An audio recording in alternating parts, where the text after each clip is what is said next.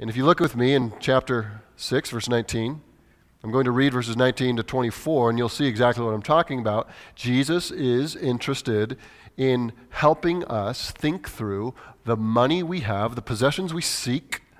Why do we have what we have? And ultimately, the key is verse 21, and then again in verse 24, he wants us to see where our heart really is. Verse 21, for where your treasure is, there your heart will be also. And he also wants us to see who our master truly is. Is it God or is it money? Now let's read the whole section, and this will start making a little more sense. Verse 19, do not lay up for yourselves treasures on earth, where moth and rust destroy, and where thieves break in and steal. But lay up for yourselves treasures in heaven, where neither moth nor rust destroys, and where thieves do not break in and steal. For where your treasure is, there your heart will be also. The eye is the lamp of the body. So if your eye is healthy, your whole body will be full of light. But if your eye is bad, your whole body will be full of darkness. If then the light in you is darkness, how great is the darkness? No one can serve two masters. For either he will hate the one and love the other, or he will be devoted to the one and despise the other. You cannot serve God and money.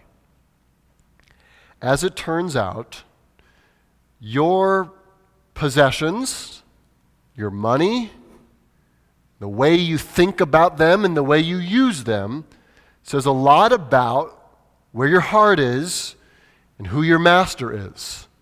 This is what Jesus makes very clear, that your heart is attached to your treasure. And so wherever your treasures are, that's where your heart is. And Jesus makes clear that there's a path here, that there's two masters on the table here. It's either God or it's money or mammon, as we'll see in a little bit. And you can't serve both. And so he's helping us see who our God really is. And so Jesus really believes that our budgets, our bank statements, our wallets, and all the possessions we own or the possessions we seek say a lot about what we worship. And so it's very important to Jesus because he's not just about formalism. He's not just about externals. He makes this very clear. He's not just about getting a bunch of religious people to perform certain tasks. He's about your heart. And if he wants your heart, he wants you to evaluate where is your heart going in relation to your possessions, in relation to your money. Again, let me quote Randy Alcorn here. He says this, our use of money and possessions is a decisive statement of our eternal values. What we do with our money loudly affirms which kingdom we belong to. Whenever we give our resources to further God's kingdom, we cast a ballot for Christ and against Satan, for heaven and against hell. But whenever we use our resources selfishly and indifferently, we further Satan's goals. That's a strong statement. And so this is a corrective Jesus gives us, and really, even more than just being a corrective for how we use our money, it is something that is evaluative. It is something that we ought to hold up to our own lives, evaluate our own budgets, evaluate what we're seeking after, what possessions we're striving for. We hold up the mirror of God's word, and we let this evaluate us. And so I think three questions we need to ask ourselves as we look at these verses that we just read. We're going to ask ourselves three questions. Jesus is going to force us to ask ourselves these questions. And as we are honest with ourselves, I think if we answer these questions, it will help us worship Christ better and keep him central in the way that it is intended. The first one is, where is your treasure? The second question will be, what is your perspective? And the third question will be, who is your master? So I want to look at verse 19 with me. Follow along, look at that in your Bible. Let's read it again to get it in our minds. Do not lay up for yourself treasures on earth. There's a command here not to do something. It's a negative. You're not to lay up for yourselves or store up for yourselves treasures on earth. Why, Jesus? Because if you do that, moth and rust destroy. He says, where moth and rust destroy and where thieves break in and steal. Now, you might at that moment begin to think, well, Jesus, are you against treasures, enjoying possessions? Are you against that?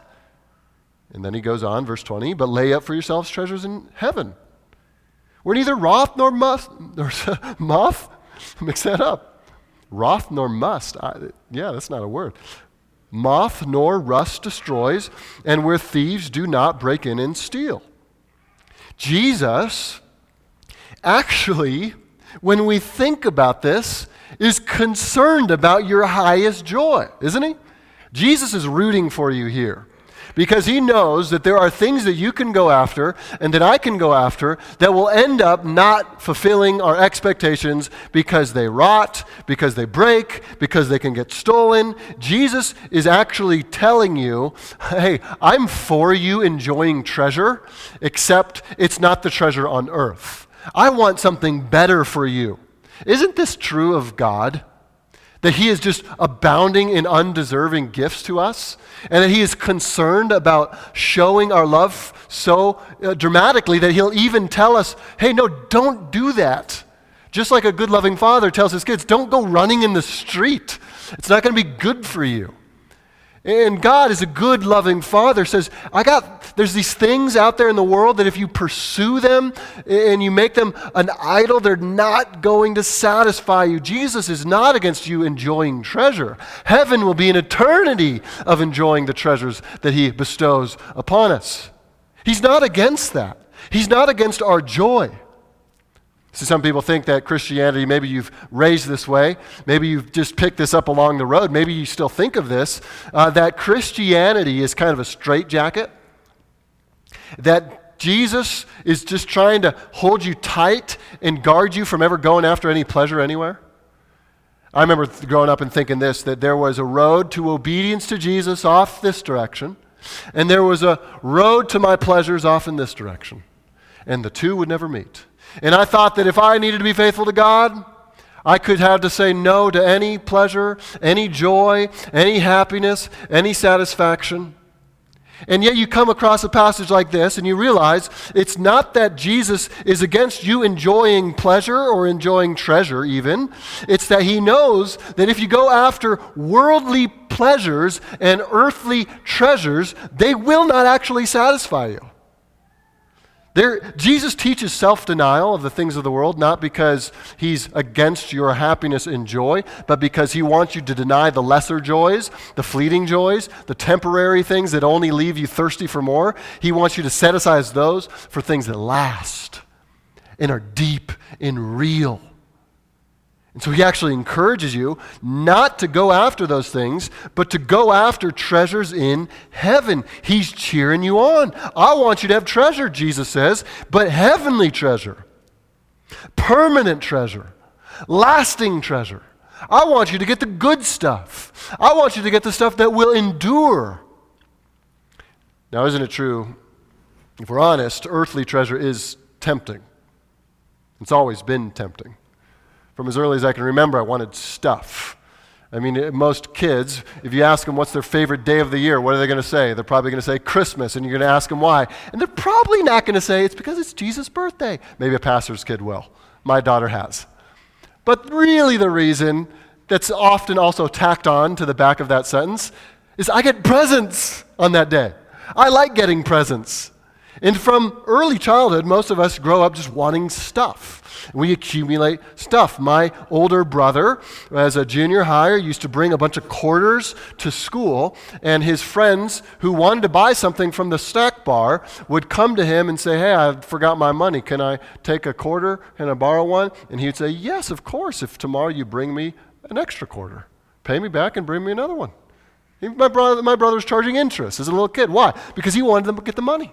Because if he had extra money, he would buy more candy from the candy store. And he wanted to have as much stuff as he could. And this is just kind of natural from childhood. We want things. We like toys. We like stuff. Now, when we get a little older, we're better at doing it in a little more sophisticated way. Maybe we don't go after toys like toy cars or things that a child would get at Christmas, but we go after other things. Maybe we chase after the nicest car or the biggest house or the best conveniences, just buying things that will make our life more comfortable, more easy. Toys surround us, not kid toys, but adult toys. And we do these things because this is what we think that will make our life better. Because isn't it true that possessions make you promises? You will go walk by that store that has that thing that you want so bad, and just listen to your heart, what it says. Oh, if I just had that. Oh, wouldn't life be better if I had one of those? If I just had this treasure, it would really help me out. Maybe it'll make me happy, or maybe it'll satisfy. And guess what? It never does it? You have it, and maybe it breaks, or maybe it is fun for a while. But this is the nature of the human heart. We're craving and we're craving and we're craving, and we reach for the things of the world, and the things of the world don't satisfy, and we get caught up into this downward spiral. It's like a spell. It's a demonic, satanic spell. It's the more spell. I want more. I need more, because it's never enough. The promises that the stuff we're after doesn't make us happy, doesn't make us filled with the satisfaction we thought it would. And so Jesus here is showing us there's a better way to live. There's a better way to live. Don't pursue the treasures on earth. They're going to break. They're going to get stolen. They're not going to last. I want you to go after something bigger, better, more lasting, more permanent. Treasures in heaven. You say, well, what are the treasures in heaven? Well, this is the things that we're able to do on earth that have eternal value. You know, if you just were paying attention to the previous sermons, there's a statement that Jesus makes again and again. He talks about when you're supposed to be giving, that if we're truly following Jesus, one of the ways we do it is in secret. And the reason we do it in secret, it says that our Father who sees will reward you. And we're supposed to pray. Why? Because our Father who hears in secret will hear us, and He will reward us. And we're supposed to fast in secret. Why? Because the Father sees, will reward. The Father is not shy in offering heavenly rewards. Every time we are seeking heaven's eternal blessings, we're seeking the things that last forever. Every time we're doing that, we're storing up, we're investing in heaven. And Jesus is saying, hey, there are things you do like prayer, like fasting, even like giving, that Jesus is making clear the Father sees, and the Father will reward someday. So seek that stuff. Seek the things that maybe only the Father sees, that He rewards. What do you treasure? Let's apply this section to our own lives. What is your treasure? Or maybe this question, if you were to make a mental list of the things you possess, maybe it's your bank account, more in general, or more specifically, the stuff you have, what is your treasure? What are those things you think will bring you that satisfaction? What are you living for?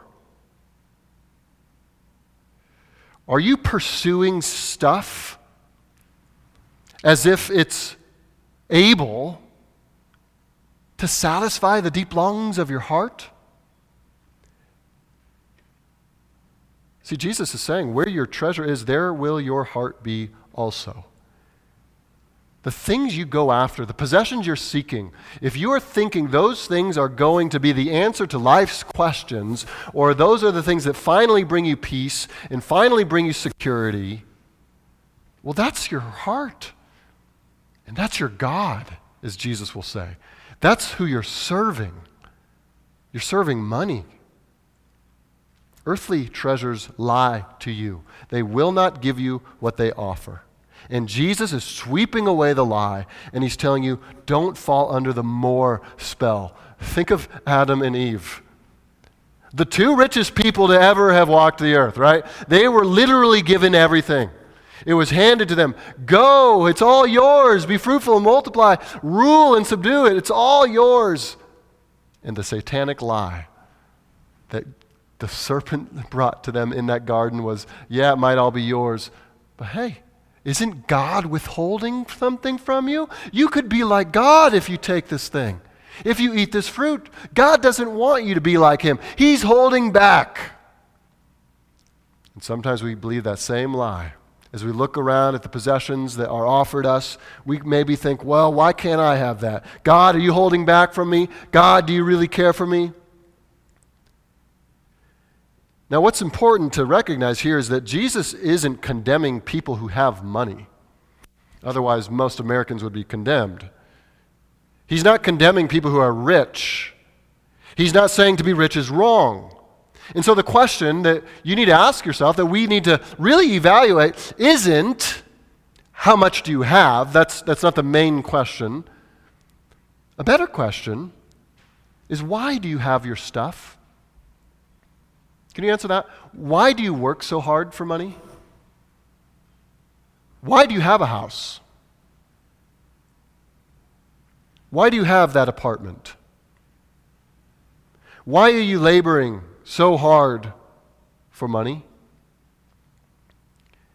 Is it because you think that if you have more, have enough, and if you could fill your life with the comforts and conveniences that money affords, that your life will just be that much better and you'll finally be content? It will not. You will not be more content with more. See, Jesus is saying it's not whether you have or you have not. It's not whether you're rich or you're poor. The question is, why do you have these things? And as most of us here can enjoy the blessings of having much, we have to ask ourselves, why do we have these things? What are we using them for? We all know that at some point they're not ours anymore. The moment we die, we have no claim on these earthly possessions. They're all going away. And so we have to ask ourselves, why do we have these things? And Jesus would say, use your house, use your possessions, use your money as a tool to invest in heaven. Use the stuff God has allowed you to have for His glory. Use your house to serve others. Use your money to be generous and help those in need. Use the possessions you've given to bless people.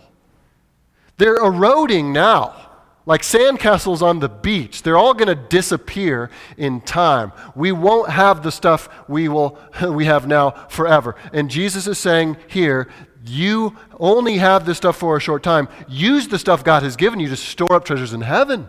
Use the money you have to give to eternal things. Use the time you have to invest in people who will last forever. Where's your heart? Then you know where your heart is, where you know where your treasures are. And so if I were to ask you, what do you treasure most in life? Would you point to a thing? To some stuff? To a car? To a house, to a property? Or would you say, no, my treasure's not here? The thing I treasure most, the thing I want most is for heaven to be filled with the glory of Christ. I want the people I'm laboring to serve here to be there. I want to see Christ exalted. I want to see His name lifted up like the Lord's Prayer we talked about a few weeks ago. Hallowed be your name, God. That is my greatest delight. That's what I want most, and my treasure, God, is you. And so I'm doing everything for those purposes. And so what is your treasure? What are you seeking after? Now, here's a second question Jesus would have us ask as we move along to verse 22. Here's the second question. What is your perspective? He changes the analogy a little bit. He's emphasizing a little bit of the same thing, but it's a different way of looking at it. And look it with me. Let's read it again to get it in our minds. Verse 22, the eye is the lamp of the body. So if your eye is healthy, your whole body will be full of light. But if your eye is bad, your whole body will be full of darkness. If then the light in you is darkness, how great is the darkness? Now, Jesus is saying here that your eye, though it's a small part of your body, it gives light or enables the whole body to be able to see and to be able to react to its surroundings. If your eyes are bad, if you're not able to see, if you're filled with darkness, then it impacts the whole of your body, right?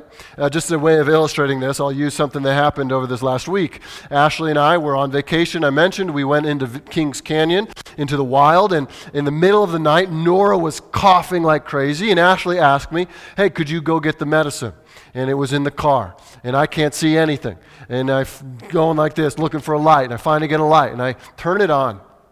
And I take a step out of our camper, I look down, and to my horror, there is a river of giant ants going under right where I would step off. They're not the little ants, they're the big ants. There's those ants you see up in the mountains, these giant ones, and they're huge, and they're swarming. I couldn't describe anything other than it's a swarm. They were covering, so I couldn't even see our flip-flops. I mean, there's that weird in the middle of the night. And I'm looking at them at the light, and I go, I got to jump. So I jump, and I get past them, and I get to the car. Meanwhile, Ashley, without a light, you can probably see where this is going, wants to remind me of something else I need to grab. And so she opens the door and steps down onto the ground. And I'm trying to be quiet, but I'm trying to also communicate. You're in a swarm of giant mountain ants. And I go, Ashley, get up, get off the thing, move. And she goes, what are you talking about? I'm like, there's ants. And so she steps back, and I shine the light. Ants crawling all up her leg. She's freaking out in the middle of the night. Nora's coughing. Jack starts crying. It was a blast, guys. We had so much fun. We clean off the ants. And here, it reminded me, as I'm looking at this, I go, if she could see, it would have been really helpful in a time like that, right? If your eye is bad, if you can't see, it will impact the rest of your body. If you have glasses and you need your glasses and you don't have your glasses and you try to go out through your whole day without being able to see, you know that it's a big deal to not have your glasses. And so what Jesus is saying, here's the analogy. Your eye that he's referring to here is referring to your perspective, the way you see life.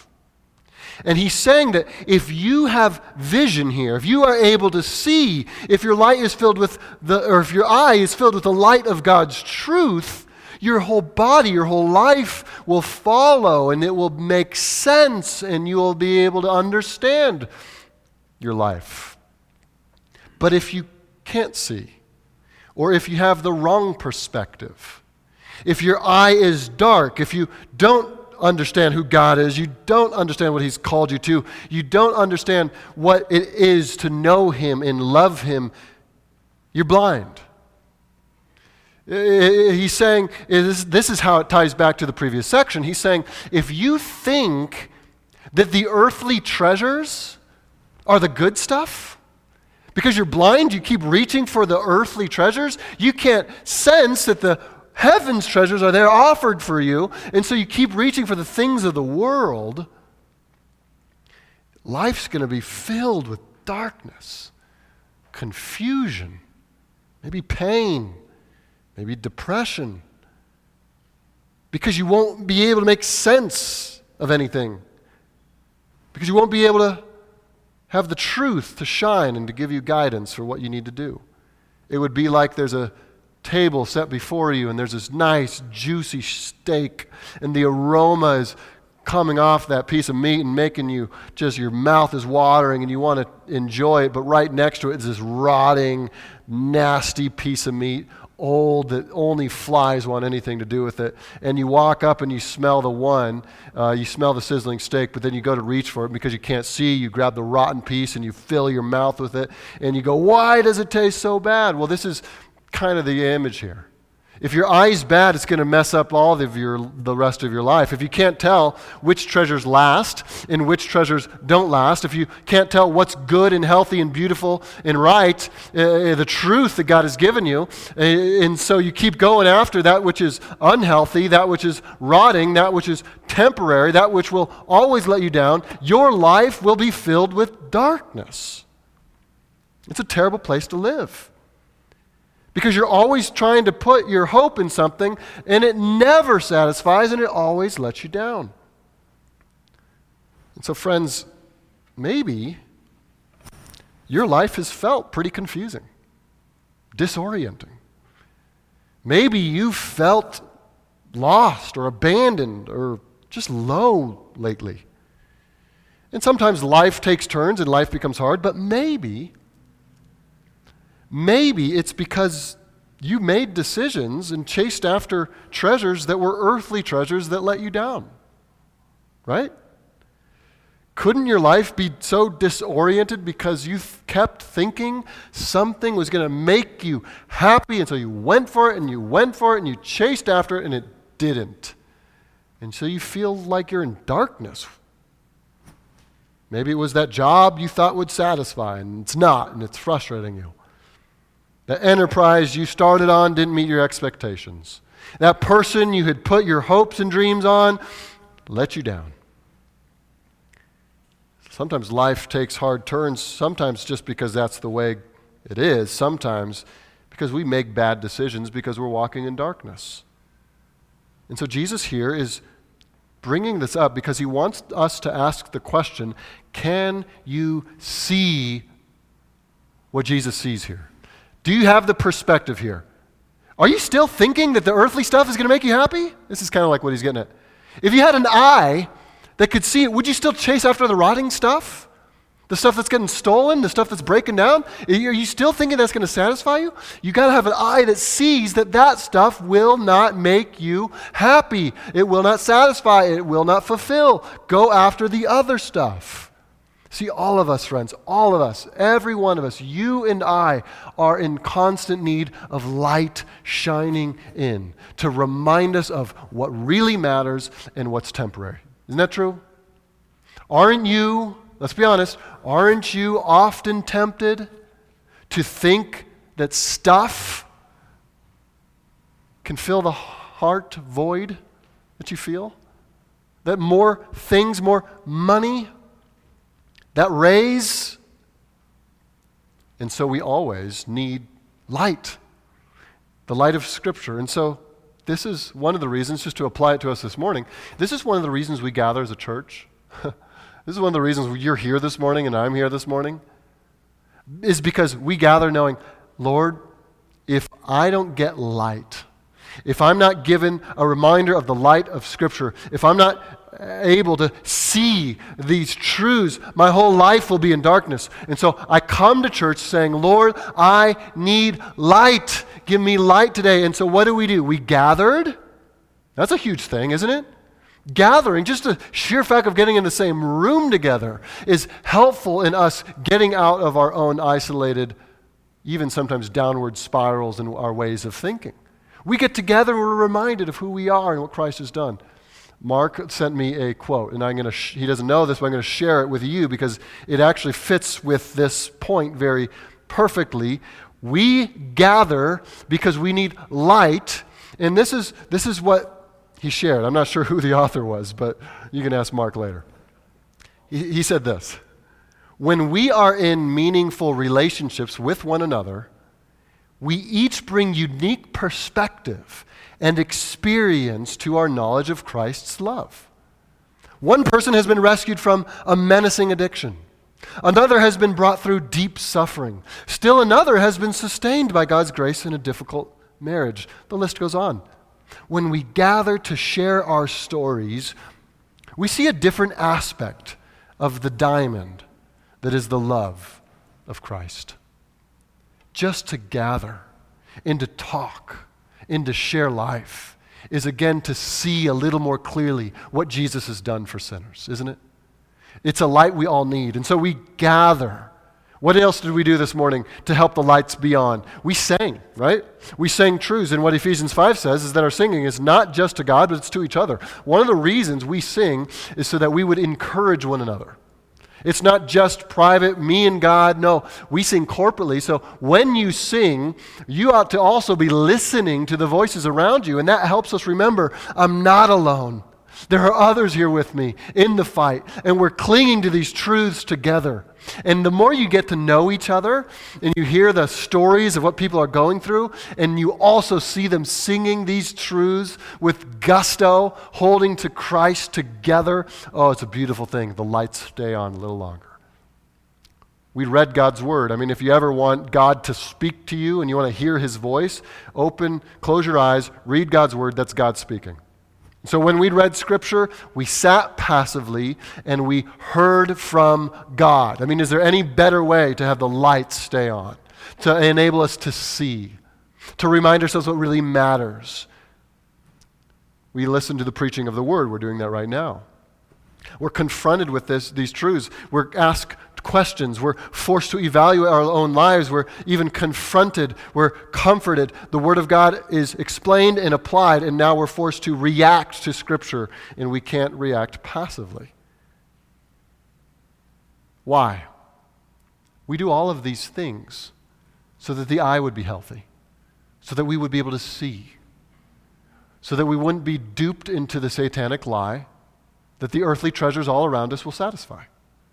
We need to be reminded of heaven and that it exists, and hell, that it's a real place, and that we have a mission to be on. We need to be reminded of these things, and if we don't gather regularly, we will not have these reminders. We will walk in darkness, and if we walk in darkness, how great is the darkness. Now, you might be thinking, well, okay, so I need to go to church more?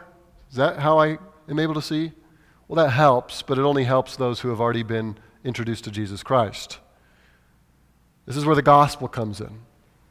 If you have been in darkness, and your life has been characterized by darkness, whether it's sin and guilt and shame, you can't get out of it by just coming to church more.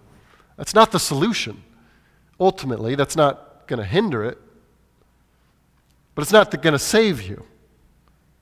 Doesn't matter how much light you shine on a blind person, they're blind. And they need the miraculous sovereign grace of God to open their eyes. And the gospel message of the good news of God's salvation extended toward sinners is this, that you were created in God's image, that he loved you, that he made you for himself, to enjoy himself forever, but you in your sin have rebelled against that plan. And you've walked away from him, and you've been separated from yourself. And the bad news is, and maybe you already know this, that you can't improve yourself. The good news is that God comes for sinners, that he came for them in the person of Christ, that he lived the perfect life, and that he died on the cross to pay sin's penalty for anyone who would believe. And if you would believe even now, then all your sins would be forgiven, and that God would adopt you into his family, and that he would extend to you these promises that will go from everlasting to everlasting, that are yours, that you can take to the bank, and that you will take into eternity as his son or as his daughter. When you understand that and you believe that by faith, turning from your sins and repentance and trusting in Christ alone, when you do that, the lights go on. And then every week on there out, we need to have the lights kept on. And so we read Scripture, and we gather as a church, and we pursue the truth so that we'll never be duped into thinking that the earthly treasures are where it's at. So what's your perspective? Can't you tell the earthly treasures are not going to last? Don't you realize this life is so short, you can't take anything with you? Can you see that? Do you have that perspective? Are you living that way? Here's the last question. Who is your master? Who is your master? Verse 24. No one can serve two masters. For either he will hate the one and love the other, or he will be devoted to the one and despise the other. You cannot serve God and money. And Jesus, again, lovingly clarifies that there are two options before you. He says this to religious people. This is important to remember, that even the most religious people have to really evaluate themselves, because even though their words might say that they love God, their lives could actually be expressions of worship to money. Jesus wants to make clear that these two options are in different directions. That you can't serve God and money at the same time. You can't do those things because these are opposite directions, that God is saying, I'm alone in my authority, in my worship. God doesn't want any competitors. God doesn't want people who are on the same rank as him in terms of your affection. He has the sole position in our hearts. This is the throne that he demands from his people, that we give all allegiance to him. On the other side, there's money and possessions and the stuff. Mammon is often how it's translated, God and money, but the word money could refer to more than just dollars and cents. It could also refer to your possessions, the stuff you have, mammon.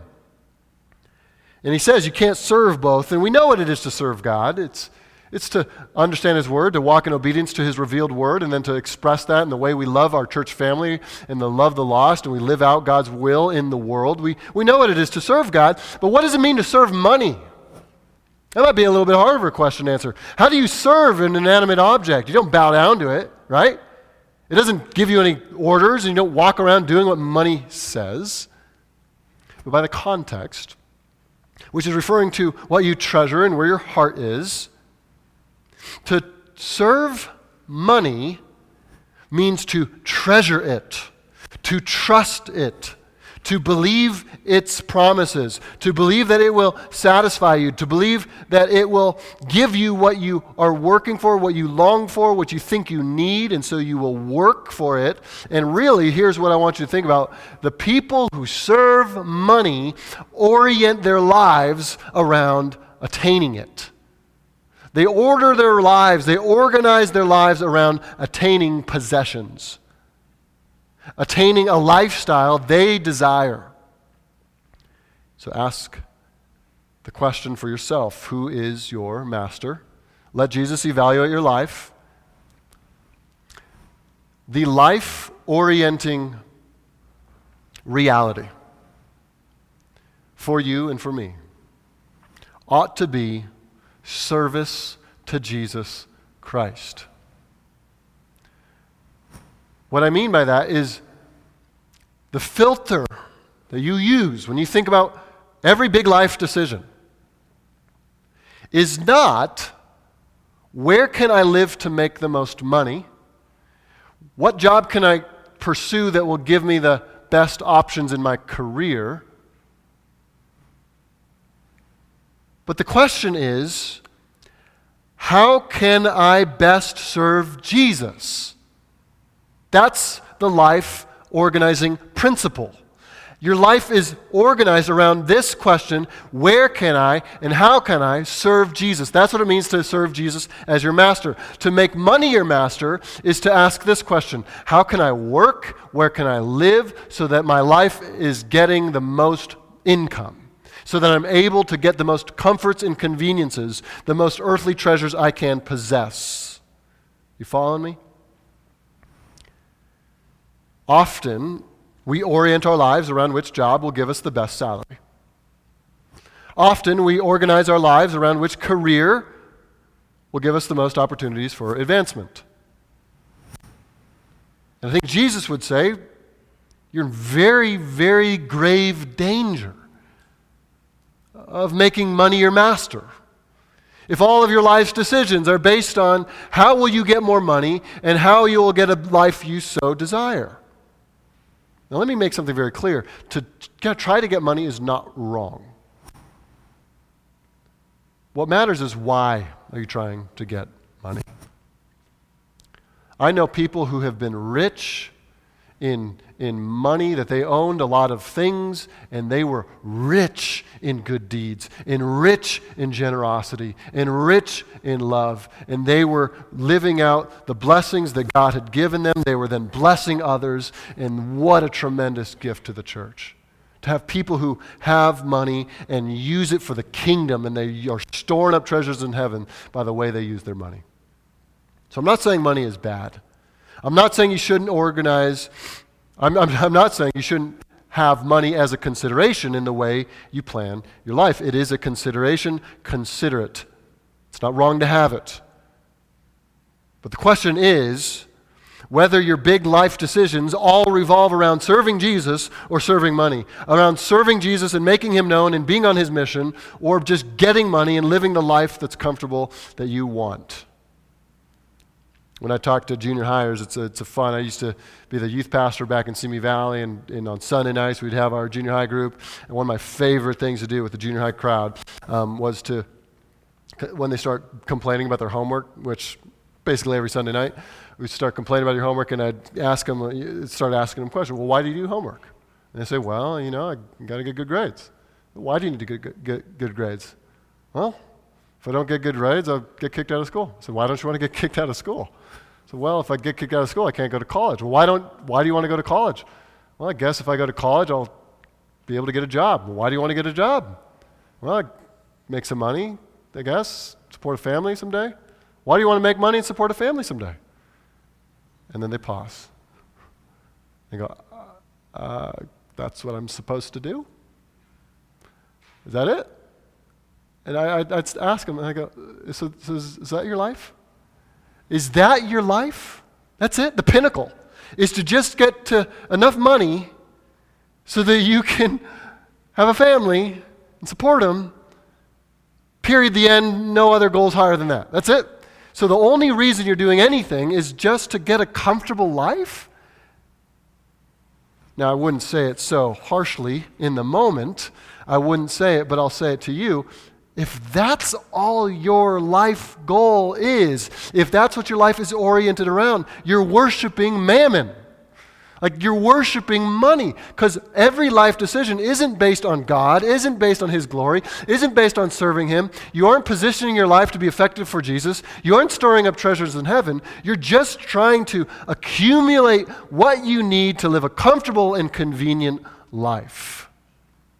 And if we as parents are raising kids to just get enough money to live comfortably, period, the end, we're raising idolaters. So we don't serve money. We serve Jesus. And whatever money God allows us to have in the works or careers that we go down, whatever money He allows us to have, we don't serve it. We can use it. It is a tool to serve Jesus and to store up treasures in heaven. And money is not the organizing principle of our life. It's not like we say, I'm going to make sure I have enough money, then I'm going to figure out how to serve Jesus, which is often how we make decisions. I want to make sure I have the right job and the right career, then I'll somehow figure out in the margin of my life how I'm going to serve Jesus. That's not what Jesus says. That might be in danger of serving money. Jesus would say this, I want you to serve me. I am your master. Follow me. Love me, treasure me. I'll take care of the rest. He's going to say that in the next section. Seek first the kingdom, and everything else will be added to you. Go after Him. Serve Him. We don't set out to serve money. I don't think any of us here would say, no, yeah, I made a decision many years ago that I'm going to serve money, that money will be my God. No one says that, but it happens slowly and incrementally over years that we slip into serving money. And it happens when we make decisions for convenience sake rather than risk-taking obedience to Christ. When we seek out comfort above sacrificial love. It's not wrong to be rich. It's not wrong to be comfortable. It's not wrong to have a convenient lifestyle.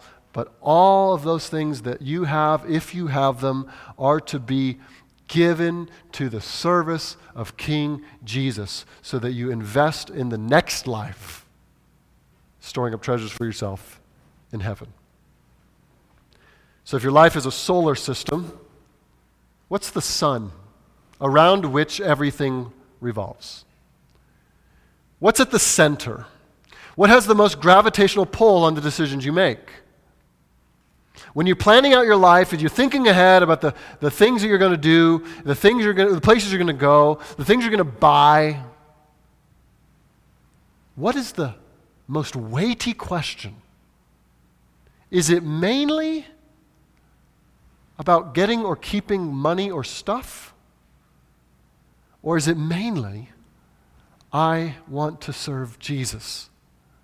And I want to serve Him with all my stuff, whatever God allows me to have, and whatever possessions I can have or cannot have. That isn't the main issue. I want to serve Him. And I'm trusting that God will take care of me. And so I will choose to serve Jesus first, and then I will organize my career around that, or my job around that. I will choose Jesus first, wherever He calls me to go, and I'll make money on the side if God allows, as God allows. And so what's at the center of your solar system? Or as Jesus put it, who's your master? So God is the best master. God is by far and away the best master, and what we're going to see next week, we're going to be talking about other things. In a while, we're going to see that God is not merely a master, He's a father. He's a loving and caring father, and He loves us, and He is worth giving our full trust to and following Him as closely as we can. He is the way we see, and the perspective He offers us is that don't live for this life, store up treasures in heaven. We'll finish with this story I remember reading about. There's a man by the name of Lawrence Dow. He was a poor guy. He lived in a ghetto outside of Philadelphia. He loved the Lord, though. And every Sunday, he would be in church. Rain or shine, week in, week out, he would be there, and he would be at the front door, and he would be shaking hands, big smile, greeting people when they came in. He loved the Lord, and he loved God's people, and he spent every Sunday with them. He was a simple guy. He was a humble man, and he served in little ways. He was never up front. He never led a Bible study. It was simple. He, in his old age, got cancer, and he died. And the church that he served for all those years did the funeral. And it was a big church. It was a big church in Philadelphia where he served, and they figured that the big sanctuary and the ample parking would be enough for this man. They wondered how much family did he really have. And the day the funeral came, the sanctuary was jam-packed. Standing room only. There were parking problems because the people didn't have enough parking to come into this man's funeral. The church he served was a notable church in downtown, and many people that day thought maybe the president was in town, or maybe some big name guy, CEO, someone that everyone wanted to come here speak. No, it was just Lawrence, the greeter, old man. Never had any formal education, never accumulated much in life in terms of possessions, but evidenced by the massive group of people who wanted to be there to celebrate his death and celebrate his life. He was poor in terms of earthly possessions, but rich in heavenly treasures. He had invested in people. At the funeral, many people had come up and they shared how this man, Lawrence, had impacted their lives. Many had come to faith through his ministry. They came to faith, and he had discipled them and met with them, and as young believers, they learned much. 3 different pastors came up and testified how Lawrence was the man who led them to the Lord. Lawrence's children came up and spoke about how earnest he was and how much of a man of integrity he was. His grandchildren came up and they said the same thing and spoke of his legacy, a holy, upright, joyful man who just loved to serve and loved people. And he gave and he gave and he gave of himself, not using his efforts and his resources to accumulate the things on earth, but to pour into the lives of people. He didn't have much, but he served and he served. And after the service, one of the people leaned over and said to the person who was writing this article I read, he said, "It just goes to show what God can do in the life of any man who yields himself unreservedly to Jesus." Friends, he didn't have treasures on earth, not many. But in every way he could, in whatever way he could, he devoted his life to storing up treasures in heaven. He could see clearly the value. The light was on, like we spoke about. He had the right perspective that heaven is what matters, that people are what matters, that serving is what matters. And so he served Jesus as his loving master. And when he died, he flew home to the King of Glory, and he looked at his Savior in the face. And I'm sure that Jesus in that moment said, "Well done, good and faithful servant. Well done." This is a good time for us to pause and ask ourselves, who are you living for? Who's your master?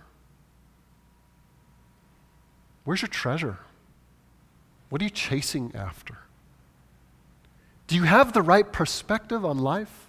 Can you see that this vapor of a life will be gone tomorrow and we will enter into eternity? And what will matter then? Live for those things. Let's pray. And so, Lord, we confess that maybe it's out of fear that we seek the things of earth because we don't trust your fatherly care. Maybe it's because we think that you don't really satisfy, and so we need all these other things to make us happy. And Lord, often these decisions to chase after earthly pleasures are not premeditated. It's just that we get caught up in the darkness and we forget the light, and so we don't see rightly. So, Lord, we confess that. We need your help. We need the Spirit to give us the light to see. We need your word to shine on our hearts. And we need to value what you value. And I pray that we would be a people who may be poor on earth, but we are rich in heaven because we've been laying up for ourselves treasures there. And nothing is destroying those treasures, and nothing is breaking them, and nothing is stealing them because you are keeping it eternally secure. And so, Lord, let us live for you and you alone as our only master. We pray this in Jesus' name. Amen.